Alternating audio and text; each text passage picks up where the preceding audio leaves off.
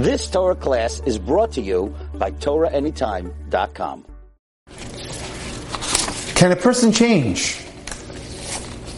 We ask ourselves, can I marry someone who I like physically, but something's not up or amiss with his emotional capacity or his midos or his character? And here's the answer. Many people want to be accepted for who they are, but have trouble accepting others for who they are. They'll make excuses for their own deficiencies in weight or sloppiness or patience or lack of productivity, but they're unwilling to tolerate or forgive the flaws of someone else. They don't mind having mistakes or flaws within themselves, but someone else has to be perfect. Don't ask your husband to stay calm and relaxed if you're always yelling. Don't expect your wife to look good and keep in shape if you refuse to exercise. Don't try to put standards on someone else that you don't maintain. You can't change the other person. You can only change yourself and your reactions to the other person. If a husband can't keep his stuff clean, his wife can berate him all she wants. It's not going to happen.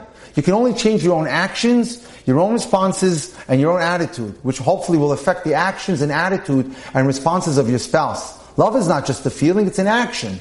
Grammatically, it's a verb. It's so important to realize that it starts with you, and you have to make those necessary changes. And that's so important.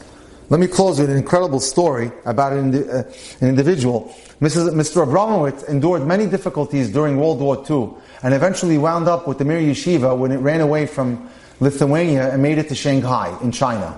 After the war, he moved to New York, he got married and raised a family. All through his married life, his family never saw her to make any preferences regarding food. He ate whatever he was given, and he ate very fast. A few months later, his 18-year-old son Yossi went to yeshiva. Mr. Abramowitz missed his son, so he decided to pay him a surprise visit and to see how his son Yossi was doing. Hi, Dad. So they hugged each other and they spent the day together, and now it's dinner time. And so Yossi took his father back to his dormitory room where he was going to make his father dinner. And he says to his father, "What do you want for dinner, Dad?" His son asked. "Whatever you're having. Is elbow macaroni okay?" "Well, don't you have anything else?" Yossi was in total shock. "Dad, it's the first time in 25 years that I ever heard you say you had a preference." He quickly made his father some scrambled eggs. "Why don't you want the elbow macaroni?" Yossi asked his father after they ate. When he said to him, "When we were in Shanghai, living in China, the food was infested with all sorts of things due to the muggy weather. We had to keep pulling slugs out of our food. There was always slugs. Imagine how disgusting that was. Elbow macaroni," he told his son, "reminds me of slugs, so I really get put off by it." Yossi stared at his father in incredible awe.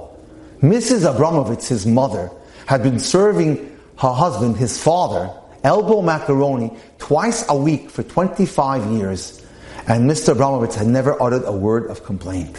Ladies and gentlemen, if we ever act according to that standard, we could say we have a share in Olam Haba. That's amazing. That's what it means like to be a fantastic spouse. Thank you so much for coming to tonight's class and for sharing today's inspiration. Anyone out there in the world who would like my help in Shidduchim or to get advice on how to put a top 10 list together of a potential spouse, or would like for me to help them evaluate a current relationship or how to get into one, or would like help in getting matched up, feel free to reach out to me from anywhere in the world at 305-206-1916. Again, 305-206-1916. Or you can email me at drjackcohen18@gmail.com. Have a great week and an excellent job. You've just experienced another Torah class brought to you by TorahAnytime.com.